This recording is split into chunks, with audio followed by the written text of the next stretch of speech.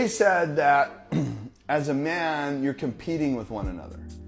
This is completely and totally true in every sense of the word.